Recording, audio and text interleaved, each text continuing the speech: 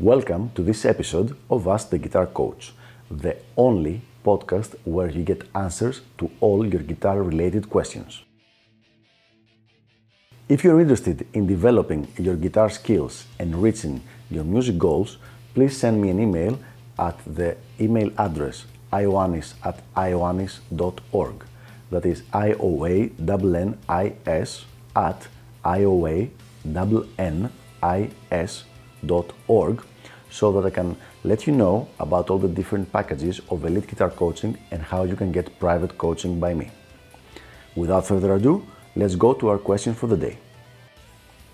What are the most important things to remember if I want to develop my alternate picking technique?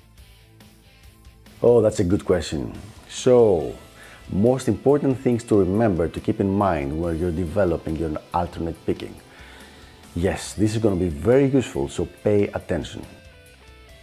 In order to be a good alternate picker, you need to have mastered three things. First, single string speed, then single string synchronization, and finally third, string crossing. Let me demonstrate. So when we're talking about one string, I'm just going to play a D on the 7th fret of the 3rd string, okay? So that's one note.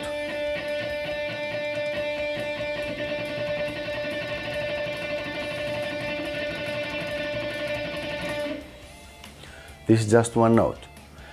If you want to reach a high speed on the guitar, for example, if you want to play at 200 BPMs, play 16th notes at 200 BPM, and you can only do that at 140, then you have a problem. And this is way more usual than most people will realize.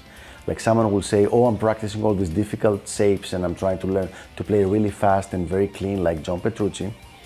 And then I ask him to play just one note on one string and he can only kind of do it. So this is the first thing you should be practicing. The vast majority of intermediate guitar players would be really helped by just doing this exercise I just did. Just grab a note, 4th string or 3rd string or 2nd string, 5th or 7th fret, and just really play some time.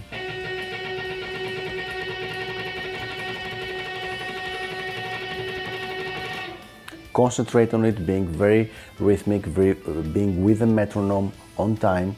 It's really going to help everything. So that's the first one. The second one has to do with single string again, but synchronization. Now you're synchronizing the right hand with the left hand. So for example, if you're playing something like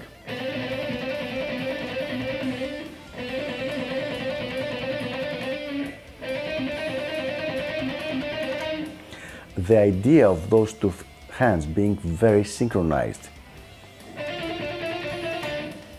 So if you don't have this synchronization, when you try to speed it up, it's going to sound like a mess. So definitely when you're practicing, you should be doing some synchronization exercises. So step one, single string speed, just with picking, okay? Just grab one note and just pick up and down. Step number two, synchronize the two hands. And now let's move on to step number three, which is string crossing. Now, string crossing combines all the previous one plus the mechanic of crossing strings, which is the most difficult thing to do when you are playing alternate picking on the guitar. So basically, if you're changing strings,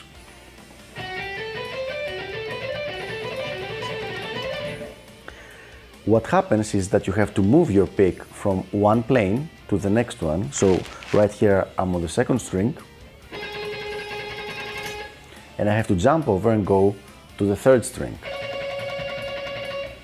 I don't mean jump over the string, but just move over, move like this direction. And then if I have to go back to this direction. So if you're trying to do something like that, and you have not practiced the previous things we talked about, it's going to be a mess. But even if you have practiced the previous, you have to practice also this, the string crossing. Now the purpose of this video is not to actually like give you a full series of exercises on how to do that, but to just outline them so that you understand what it is you need to do, and then your teacher will give you, or your coach will give you your own exercises. Once again, let me repeat. Number 1, single string picking technique. Just one note played many times, just with the right hand, okay? So to become comfortable with this motion. Number 2, you need exercises that will develop your independence and your synchronization between the right hand and the left hand, so that when you play, you don't just play a specific speed here and then a specific speed here and you pray they synchronize, but they are actually synchronized from the get-go. And number 3 is learning different string crossing mechanics. There is so much more things to say. There are like literally dozens of different mechanics for each one of those things we just mentioned, but this is the outline that you need to know in order to start developing your alternate picking. So there you have it. I hope this was helpful, and I will see you on the next episode of Ask the Guitar Coach. Until then, keep those questions coming and have fun shredding. Bye bye.